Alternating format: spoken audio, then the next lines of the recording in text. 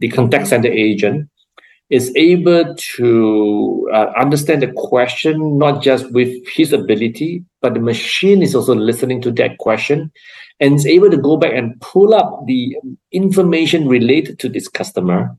And plus beyond, let's say the market numbers and the market trends, and piece it together as a potential options of response for the contact center agent to be able to feedback and say, hey, how about this and how about that, where the conversation become more meaningful. It even potentially bring up things that even the caller may not have thought of, but is essential for him. Let's say he has lost a credit card.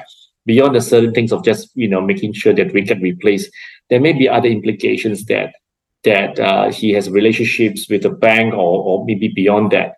So these are just an example that I just bring up on a contact center of how generative AI can be really, really be useful and applicable in our lives.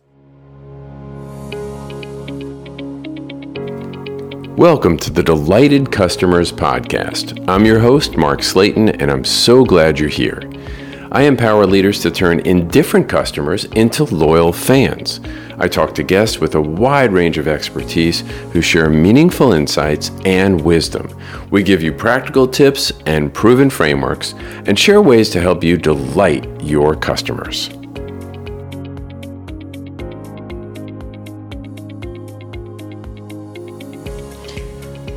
This is a very special episode, not only because of Dr. Francis Goh from Amazon, but because this episode is number 50 of the Delighted Customers podcast. We're almost exactly at 1 year from the launch, and I wanted to thank you for your trust in me and for caring about the customer experience. Another big celebration is that we expect to pass the 3,000 download mark for episodes, and that's a great achievement, and I could not have done it without you. Thank you so much, and I hope you'll subscribe if you haven't already, and share a good word with someone you think might get value out of joining us on the Delighted Customers podcast. Well, I can't tell you how excited I am to have my guest on the show today, Francis Goh. And I tell you, I've been blessed to have guests all over the world from the UK, Ireland, India, and today, Francis is coming from all the way from Singapore. Francis, welcome to the show. Thank you. It's my pleasure as well to be here. Well, why don't you give our audience a bit of a run-up as to how you got to what you do and what you do. And let me just say that Francis is the digital innovation leader for Amazon Web Services, the AWS, a huge part of Amazon and their success. So if you could introduce yourself. All right. Good evening and good morning to my American audience. Singapore calling and dialing in from Singapore, the bright and sunny island, which I believe many of you have been, at least been passed by this part of the world. And when you come to Asia Pacific, most of the time, Singapore would probably be a destination that you would have landed on. So, thanks for inviting me, Mark. And it's my pleasure to be able to hear and have a chat about the topics that I'm personally very, very passionate about, which is customer experience and innovation, which to me, they are very, very intertwined together. And it's all that I do, and it's all my passion. Particularly, I found my sort of ikigai, bearing for what I love to do, what I'm passionate about, what the world needs, and the beautiful part is what you get paid for, right? Mm-hmm. So how I got to where I am today, it's a very interesting journey because I started off as an engineer, as a young man, and thought that I would, have the rest of my life being an engineer, which most of us do when we have our first degree out of school, thinking that was the world that we enter. But very soon, after a couple of short years in engineering with Exxon, I ventured into the consulting world where I went into tech through Accenture. And through the consulting businesses, I went into pure tech because that was time when, if you all recall, or old enough to recall, that Accenture IPO in the early 2000s. And then BPOs and ITOs are all the, the big money stuff. So I spent the last 20 years in tech with a couple of companies, with HP, Fujitsu, SAP, and Microsoft. And most of my roles were regional sales business development roles. And there was a couple of them were country GMs roles as well. So, but in the last 6 years, I would say, I sort of found my bearing in the space of innovation, because I've always been very curious. And I said, hey, how does this work? I've been asking a lot of questions that led me to myself, first of all, learning new things around innovation, startups, the whole thing, which I became not just being curious to find out, but I became very good at, because I put a lot of time, effort, and learned those things, and became a coach for founders and startups.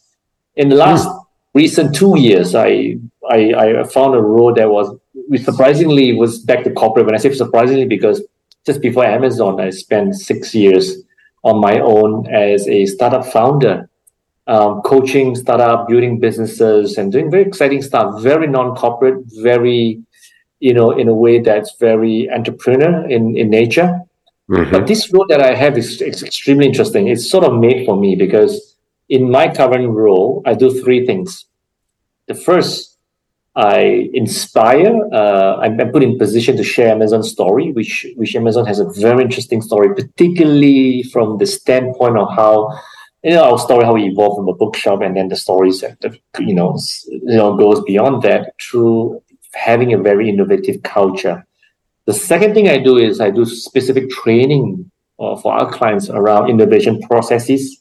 Particularly, Amazon has our own innovation process, so then I bring forth that training to our customers. And the third thing I do is on mentoring and coaching, where it's one thing to learn the techniques and the tools of innovation. It's another when they roll out the sleeves and they start to innovate themselves. That's where I come in to help them in the first 12 weeks in the sprint, to guide them to the first prototype. So this is where I got myself into. Well, that is an amazing run-up, and I know you left a lot out.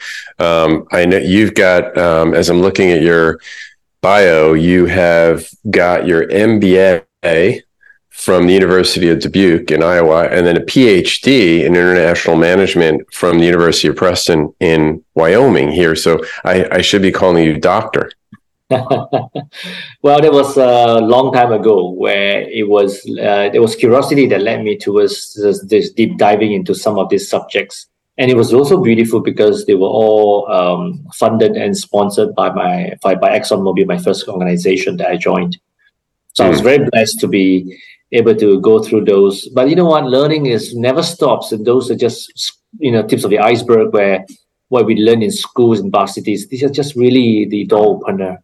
Like this day and age that we are, right? In the last 6 months, where the whole world has been so encapsulated with ChatGPT, bringing up that famous generative AI, to the world, where although it's not new, but it's just bring out the whole stuff of what fabulous thing it can do for us. Yeah, exactly. And I'd love to dig into that more. But before we do that, let me just talk about how excited I am to have you on, how we got to know each other. And I want to just give a little background about Amazon, because if I think about the brands that I would aspire to have on the Delighted Customers podcast, Amazon's somewhere at the top of the list. And I'm so excited to have you on the show. And so we met, and then I'll talk a little bit more about Amazon through the CXPA, the Customer Experience Professionals Association board. And Francis got selected to the board of directors this year. I've been serving in my third year, the end of my third year now. And that's how we got to know each other. And you've been doing work for a while in Singapore and East Asia for CXPA for a while. Amazon.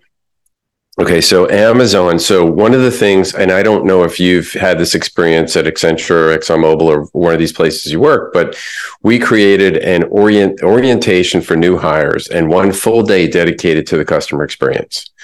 So every single new hire who came through, I worked at a bank, came through, got exposure to, understood how it related to our culture, understood like what role they could play. What is it? What do we measure? What are we looking at? Why is it important to the organization? And people generally came away, not overwhelmingly, came away with not just a like for what we did, but a reinforcement of the decision they made to join the organization. And one of the questions that we asked in this orientation was, it was an exercise we did called Head and Heart. And we asked about what your favorite brand was. And we asked, pretty much had 20 to 24 new hires in a month. And Amazon always made the top 5 list. Always. I can't think of a time when Amazon didn't. There were Apple and sometimes Southwest Airlines and others, Chick-fil-A. But Amazon always made it, and that tells you something about the universal love that people have for the brand. And I would like to know, as someone who you're in the innovation aspect of it, but what do you think makes Amazon as an organization so special? Well, this is really a great question. And in my job and my role right now in Amazon, I've been exposed to these questions quite a lot because I'm put in front of customers where I share about Amazon's culture of innovation. Now, particularly, every organization has its own culture, as we all know, right now. But Amazon's has its core culture centralized in innovation, and is what we do as our leadership principles have demonstrated. There are 16 of them. At least half of them speaks about innovation. For example, thinking big, right? Just for example, earn trust, deliver results. These are all very related to innovative thinking. And, when Amazon was formed in the 1990s, right? So where we all know that innovation is key for a lot of organizations, and we have seen successes in some of them, particularly in the last, let's say, 5 decades. But increasingly, even in the 1990s, when innovation maybe was not so much of a buzzword at that time, it was important, but it wasn't that critical as nowadays, where even an organization does not define itself in a very strong way in terms of their vision, mission, and values towards innovating new product and solution, they are at very high risk of reaching a stagnation of where they are as an organization or their market share. And nothing stays still. It's either you go up or you go down, right? So if you don't continue to innovate, there's a very high chance that there is going to be, your competitors will start eating your lunch and eating your market share. So Amazon, it defines itself very strongly from day one as an innovative organization. And it has demonstrated very strongly where the roots of it was a bookshop business, and very soon became an e-commerce, where at that time in the 90s, e-commerce wasn't that big like now, where particularly, pandemic has brought the whole world towards that, and everyone was never bought online before. Pretty much everyone does now, as long as they could get hold of an account.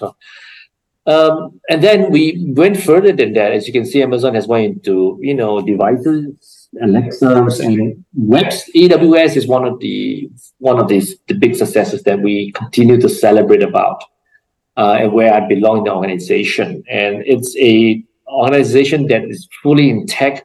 At the time when Jeff announced that, there was a magazine, it was Business Week, I believe, if I'm not wrong, and the analyst was saying, ask Jeff to go back to mend his store, literally the bookstore. What do you know about tech, right? I mean, it was really a big leap of faith, but not doing things blindly, because the leadership principles that we have demonstrated us and allow us to be very customer obsessed. One of the key things that we talk about always is being customer obsession. Customer obsession is a big word. It's not just, every brand would talk about their focus on customers. But being obsessed, the word obsessed is a very strong word where you think of them all the time.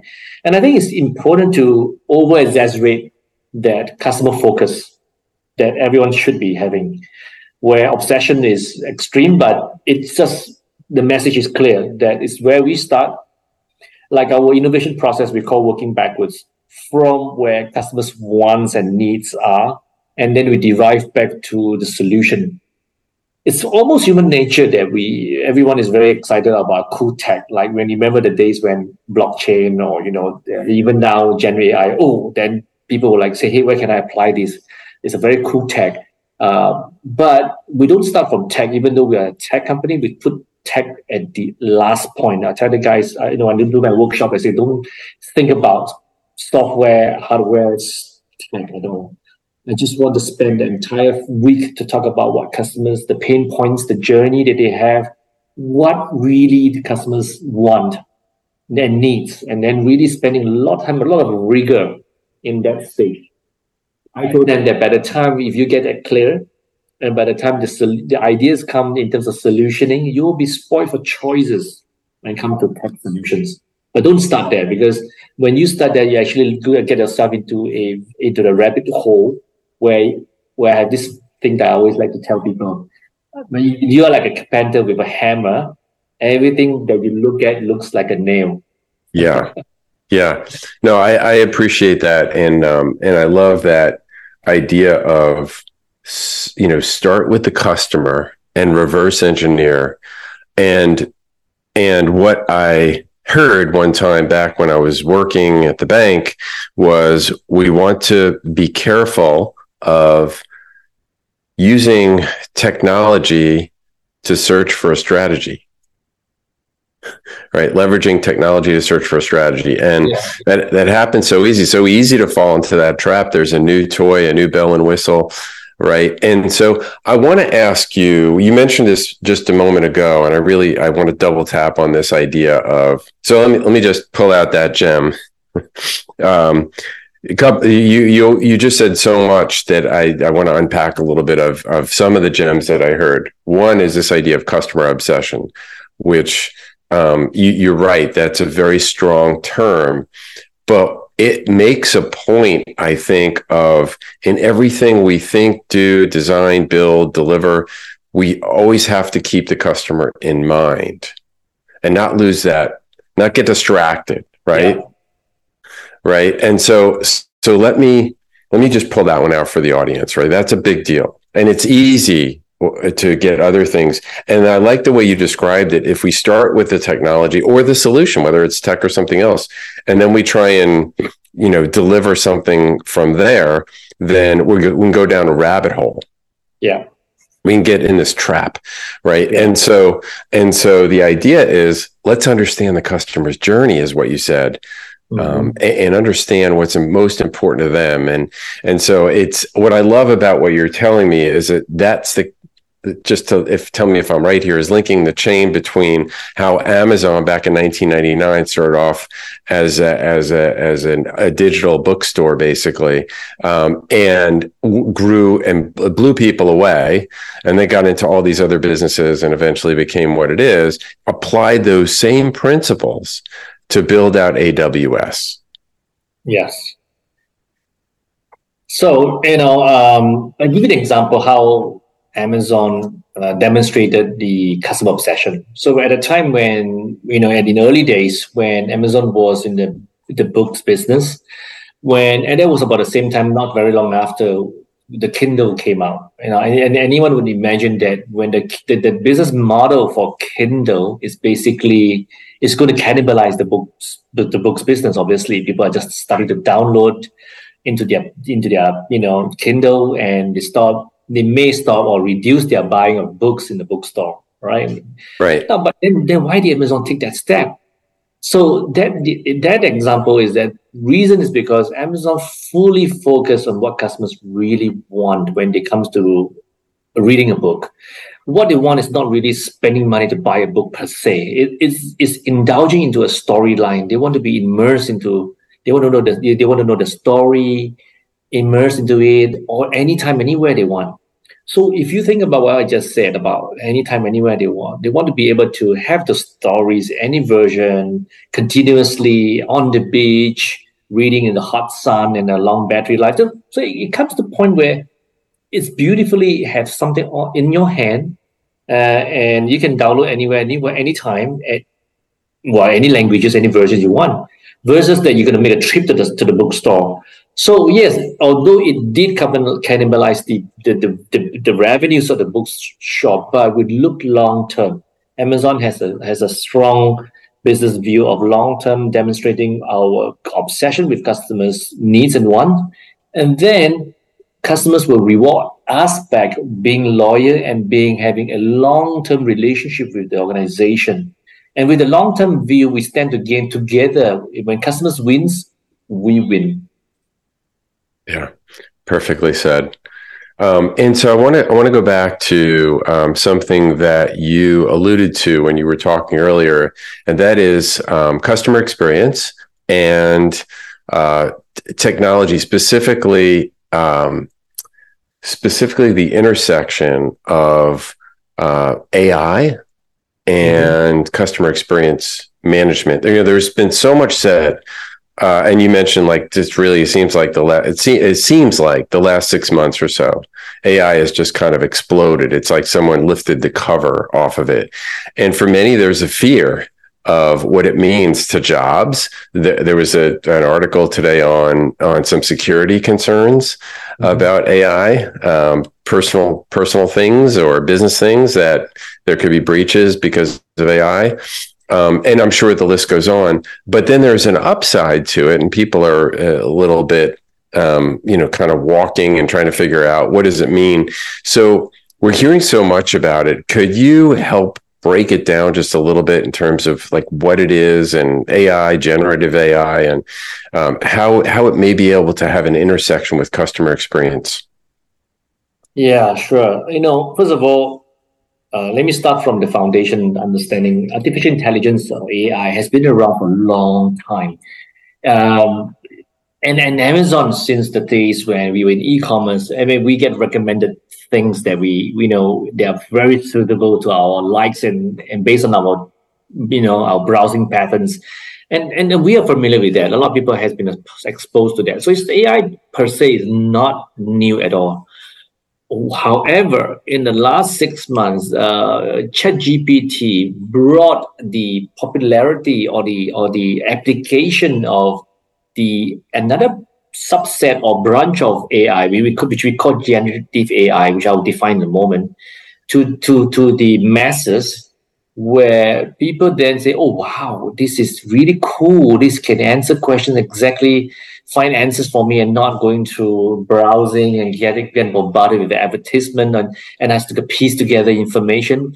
This is really cool, ChatGPT. The functionality is really meeting the needs of a lot of people, at least from doing some research standpoint.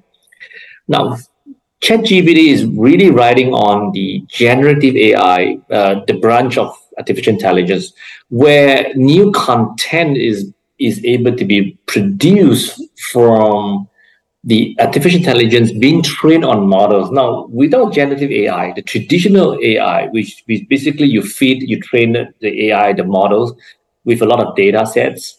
And with the training of the model, the AI is able to basically, the algorithms allow it to be able to understand and recognize maybe pictures and video clips. But it does not. It just makes sense of it and make a lot of sense, and it can even make some prediction. Of course, the high machine learning kind of AI, but the branch of generative AI is much more interesting. It requires much more bigger data sets. We're talking about 500 billions or more, right? And with that amount of data set, it's able to piece and generate new content, new pictures to go out. And this is something, a new piece of art, a new drawing, right? This particularly is interesting because then we can then use it for a lot of creative application. So now the application is fabulous in the future. What Amazon, I mean, just any tech company, I mean, we all know the future of applications of generative AI is big in a very big way. Just like, let me take an example where you ask, how does it relate to customer experience? Yeah. Say, for example, a call center. We call into a call center. Traditionally, they will validate us from asking a couple of security questions, right? And then after we pass that, we get authenticated. Then they say, okay, what can I do for you? And and the process is, we are very familiar, but it's kind of cumbersome, and sometimes we don't really get what we need, and the contact center have to come back to us with an answer later, or maybe have to escalate for permission. What generative AI and it can really do is, for example, it's first of all, there's this branch about having able to recognize your voice to authenticate you. Once they have done a recording and like a recognition of your voice pattern before collecting that data. Now that says that is not going to replace entirely the authentication, but at least it's another added layer of security where they could ask you potentially less questions, but they have authenticated you through the voice, the frequencies of your voice, and even visual, right? Like there's a video that you can dial in, the visual, the optical side of it can even further authenticate. That's one element. The second element is around the contact center agent is able to understand the question, not just with his ability, but the machine is also listening to that question and is able to go back and pull up the information related to this customer, and plus beyond, let's say the market numbers and the market trends, and piece it together as a potential options of response for the contact center agent to be able to feedback and say, hey, how about this and how about that, where the conversation become more meaningful. It even potentially bring up things that even the caller may not have thought of, but is essential for him. Let's say he has lost a credit card. Beyond the certain things of just making sure that we can replace, there may be other implications that he has relationships with a bank or maybe beyond that. So these are just an example that I just bring up on a contact center of how generative AI can be really, really be useful and applicable in our lives. Yeah. So what I like what you said was that the machine does learning, and it's learning off complex models. Right. It's the next best offer in a contact center has been around for a couple of years, but I think the next best offer, which is basically the prompt in front of the agent at the contact center saying, Mr. Jones is just recently opened a checking account. He might be in line for a home equity line. Why don't you say, have you heard about our recent home equity line promotion? Yeah. But I think the accuracy of that was just based on some broad-based triggers, right? And my guess, and you tell me if I'm wrong, is that with generative AI, we can know a lot more about the customer and get a lot more fine-tuned about what that offer is. Yeah, definitely. There's some limitations to every individual when they come to the interaction, right? You may have slipped your mind in looking at certain areas because we're processing information at the same time at a very high speed, but we cannot compete with a machine that's able to go back to 500 billion data sets. That's something that we can't process at that kind of limited time. So it's a very good assistant tool for us. Now, another application I can thought of, I've been asked recently, the doctors and the lawyers say, hey, this is back to your question earlier about the ethical part of AI, right? People get worried, at privacy, accuracy of information, things like that. So I've been asked recently that in the future, if the doctors were to make a diagnosis from the machine, is it the responsible of the doctor or the machine? All the lawyers ask the same questions. Now, so my response is the same as what we all know. That is that the AI is able to assist the professionals in looking at the holistic and coming up with the potential solutions, the parameters, but ultimately the machine should not be left to make the decision, unless, of course, particularly when you do with patients and we do with lives and do with medication, you at least you don't want to do that. You want the doctor to be able to say, okay, these are the couple of options. This looks about right, and just to validate that really, and not doing the heavy lifting of going to diagnose from scratch. So basically, I'd always tell people that AI is able to do 80% of the stuff, particularly the heavy lifting research and basically amalgamation, summarization of a lot of information.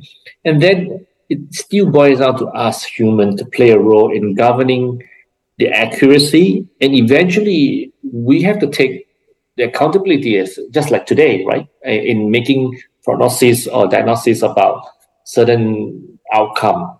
So it does not alleviate us the responsibility of that, even though the machine is getting smarter.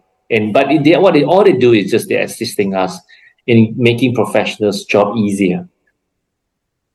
So thank you, Francis. That may relieve some fears of some people listening about job loss. It's making, I think, more the human aspect of jobs and the delivery of customer experience more valuable, putting a higher value on and eliminating all of the time spent in routine, high maintenance, high energy information that machines can help assist us with.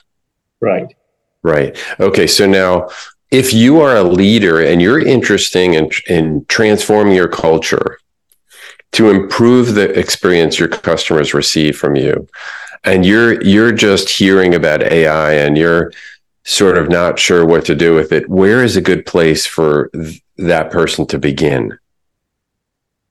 Okay, and the person's a leader and understand that with this recent hype about the generative AI and the potential use case, yeah, I would encourage this leader to start to embark on the learning journey.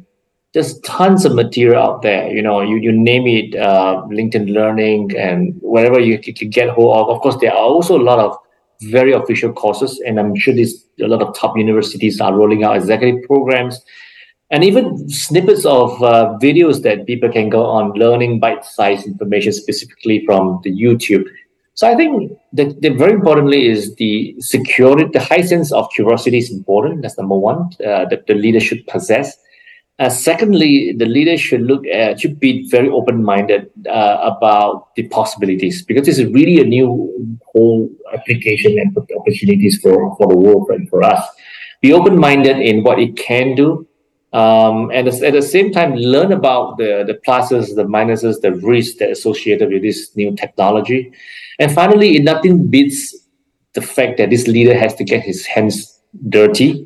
Have an opportunity to work on a project, start from a small project, let's say, example, be part of a team that start to look at, hey, how can I solve this challenge that within his business line?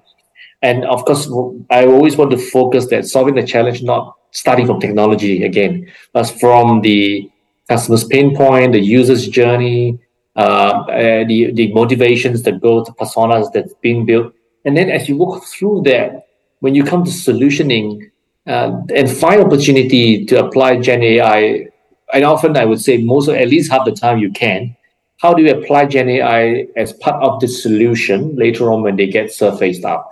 So through this hands-on experience, a leader will be able to learn a whole lot more, being very actively involved.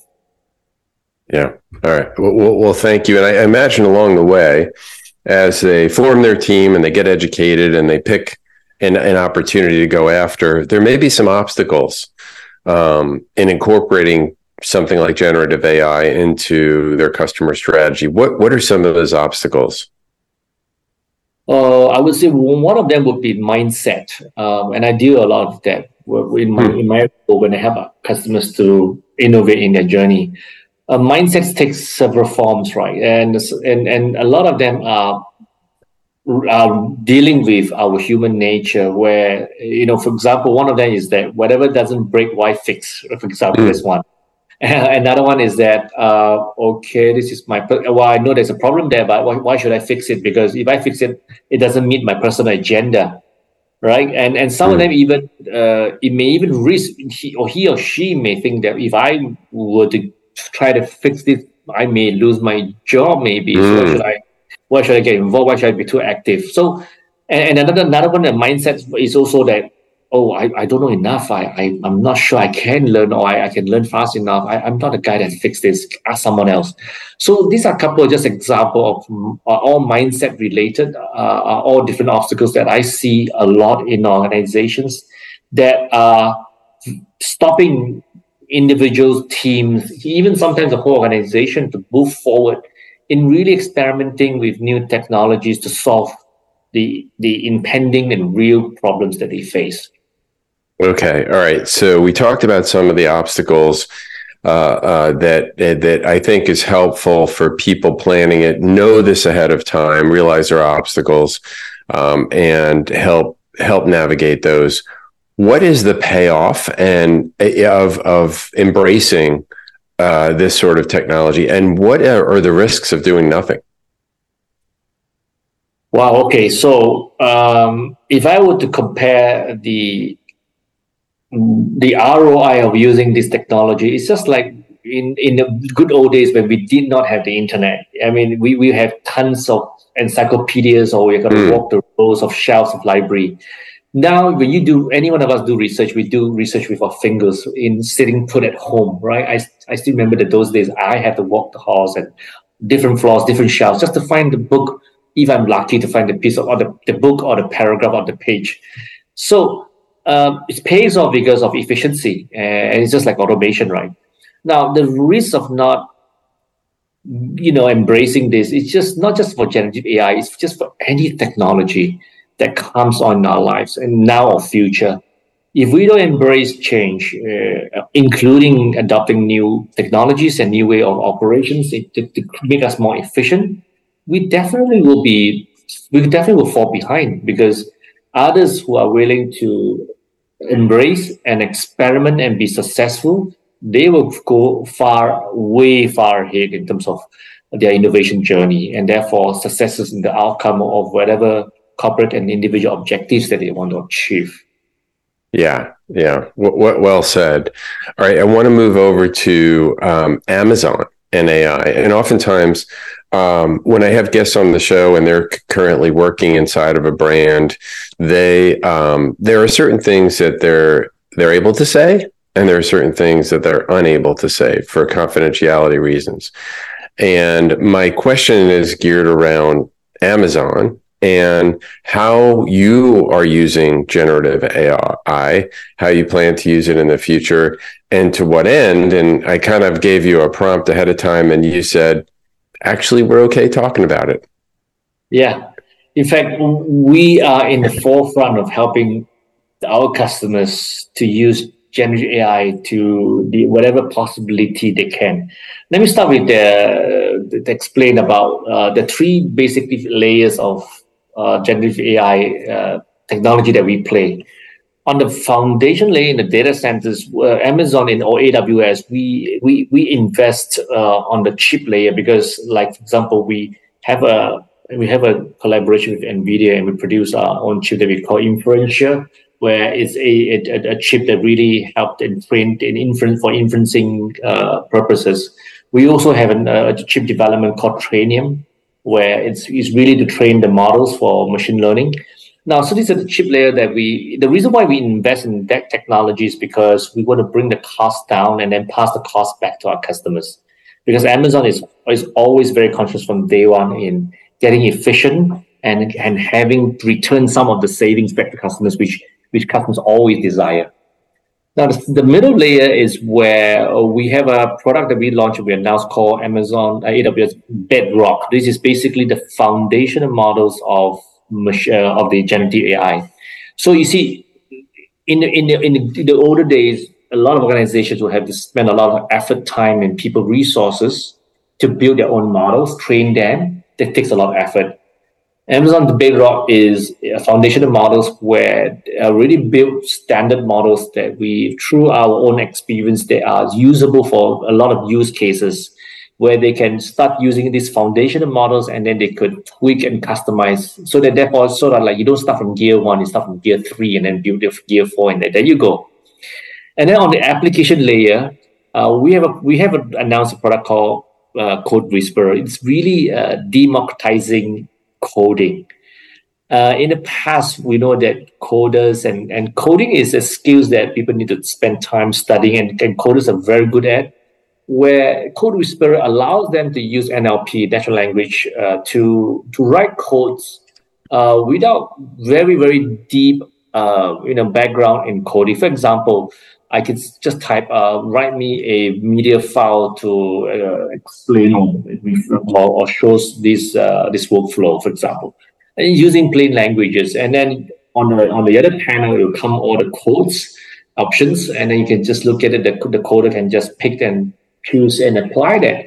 That saves tremendous a lot of time by just pick and choose what these codes are applicable, and they can start experimenting there. So we play in all these three layers, helping customers to get them more efficient, to start them off much more quicker. They don't have to start from scratch. When they work with us, work on our technology, they really have a great head start, so to speak. I wanna ask you, and this is a treat for me, I hope for our listeners today, is because you do come from a different part of the world to kind of, we're especially US, as people, Canada and the islands near us and Mexico and North America, we're especially the US though, we're a bit myopic in the way we view things, and we're very US centric. And we have our kind of own view of the U.S. as the center of the universe. But we know that's not true. And so I'd like to, if you don't mind sharing with us a little bit about, like, if you're doing business in Singapore, you're interested in doing business in Singapore and you don't currently, what should leaders know who wish to engage customers there about how it's different than the U.S.? Yeah, that's a great question. And for many of the listeners here, I'm sure at least a good percentage has been through Asia, would understand what I just going to say is Asia is a melting pot of so many different cultures, and it also has been for decades one of the highest growth region in the world. And I still believe that we are. Although we have seen some signs of China struggling a little bit and slowing down after the recovery of the pandemic. But other than that, it's really a region that has always been demonstrating high growth and also very, very diverse in cultures. And we all know that doing business in any way, in any form, culture play a very big part in making things confident. So understanding culture, even myself, for example, I operate in Southeast Asia as my primary region, which makes up of 14 countries, but I am more active in about 4 or 5 of them myself personally, because I handle public sector, and I typically go for the larger accounts. Even the 4 or 5 countries that I frequently travel to, let me name them, like Malaysia, Thailand, Indonesia, Philippines, are very different, even though we're just neighbors, but they're extremely different in terms of language, practices, culture, costume, you name it. Everything's so different. Therefore, when I travel, I'm very cognizant in the way I operate, the way I think, the way the people think, the workflow and the processes. It's all different. So we got to be very cognizant, because if not, the risk is extremely high where people don't want to engage you, right? I mean, just if you just don't understand the culture, or you don't show even if you don't show the interest to know about the culture or the language, people don't want to engage you too much. On the other hand, if you show high interest of curiosity, and like, for example, I try to speak the language of these neighboring countries, the basic ones. When at least the beginning of the sessions, I greet them in a couple of sentences, even though I'm not far from perfect, but they appreciate that I'm trying, and that immediately bridge that differences in terms of our culture and where we come from. So this just to demonstrate that it's so important to understand the culture, show high interest in it, and operate in that. When you operate in a certain country, you operate in their culture, in their domain of operation, so that you can be more successful in whatever you do. Yeah, and that goes right along with customer experience thinking. Is outside in. Think about the people that you're interacting with. Let me press down on that a little bit. And since you're from Singapore, you shared that with me. What might be something that an American might find or might be well armed to go into a meeting with that they might not be aware of, given their, assuming that they've only done business in America. They walk into a meeting in Singapore and they're trying to make a presentation or meet executives. What are some things they need to be aware of relative to the culture there that would be different? Okay, now, this is an interesting one because Singapore itself, although we are a tiny nation, a very small place, but it's very hard to even generalize the response here because you can walk into any company, particularly MNCs, you will have sometimes like 20 people in the room. You're going to have like 18 cultures, 18 out of 20 are from different countries and around the world. Yeah. So it is very, very cosmopolitan city. So as a result of that, you're going to get a very international response. So the American walking in will typically be very familiar with an environment that's very international. So we'll be fairly comfortable because it's as being international is very standard. Now, if on the other hand, let's say if the American walked into an organization that is let's say the public sector, for example, right, it's mostly staffed by locals and the local and Singaporeans. Then sometimes, although there are a lot of similarities that we have, for example, we are pretty straightforward in terms of the way we express our views. We basically, what you see, what you get is pretty much out there. But there are sometimes when there is a very important person in the room, there may be a tendency that the most important person, the most senior person, or the hippo, we call it will be the one do the talking, and you don't get the rest to really talk very much. That's something that I think is getting lesser as I see over the years, but it's still quite remarkably different compared to American culture, where I lived in the US for a while, and you really have a fair level playing field where everybody are encouraged. In fact, feel very natural, everyone in the room, regardless of rank and position. People, when they have a point or position or something to share, they're fairly relaxed and confident to speak out. And that's one of the major stark difference that I see. Excellent. Well, I appreciate the rundown, and great ambassador for the country of Singapore. We should all go visit that country, right? Yes, you must come. All right. So now the same question I ask all my guests at the end here, which is, I'd love to ask you, which is, what advice would you give your 20-year-old self? Wow, you know what? I would recently have been thinking about this for a while. In fact, more from the personal perspective, but maybe I can add this a bit more from the professional perspective. I would, if I were to go back to my 20-year-old self, I would want to go into a couple of learning. I did engineering as a major. Now, if I were to do it differently, I would, like today, there's more opportunities for someone to do double major, for example. You can do an engineering degree and a law at the same time, and, business degree and law. I would potentially take even 3. I know I can do that. I have good time management. I'll do a triple degree. Not to get the cert for say, it's just to be able to be very balanced, to have opportunity to learn as much as I can, more broadly as a young person. And then as I grow older, you begin to be more, you can specialize and focus later on when you get to know a little bit more about certain industries, and based on what you love and your passion, you can align later. But as a 20-year-old, it's best to learn everything, includes engineering, law, business, finance. You've got to be a well-balanced person when you get into the early 20s. That would be something different that I would do. Well, that is great. I admire your energy. I was just thinking about myself. I majored in marketing. I minored in economics at the University of Maryland, which is, now I would not be able to get in with the grades I had coming out of high school. But what you just said kind of blew my mind, because I think I was just lucky to get out of there alive. when I got my bachelor's degree. So I admire your time management skills. You could probably teach a course in that if you were able to do 3 majors at once. But I know what it reflects is your love for learning. In fact, I have been coaching a couple of MBA. In the last 6 years, coaching a lot of MBAs from the National University of Singapore and US, and also NTU, Nanyang.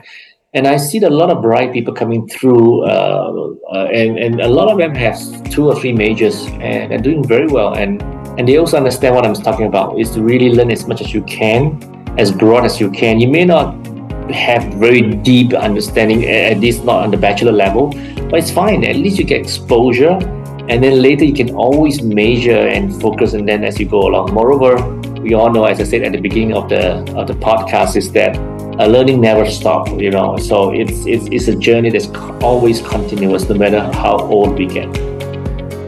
But how true that is. How lucky we are to have you on the board of CXPA, making an impact on our profession, and encourage you, my friend, to continue to bring in the interests of Asia into this. We're U.S.-centric, but we're trying not to be. So U.S.-centric, the Customer Experience Professionals Association, and it's an honor and a privilege to serve with you. And thank you so much for being on the Delighted Customers podcast show, Francis. Thanks, Mark. It's a pleasure for me to be able to speak and share my views anytime, Mark. And I look forward to host you when you come to Singapore. Yay! I can't wait. All right. Thanks so much, Francis. All right. Thanks. Good evening. Thanks for listening to the Delighted Customers podcast. I'd like to ask you a favor. If you have enjoyed this episode or any of my other ones, hit subscribe or follow. I've got a lot of other great guests that are coming up and a lot of other great content, and I don't want you to miss anything.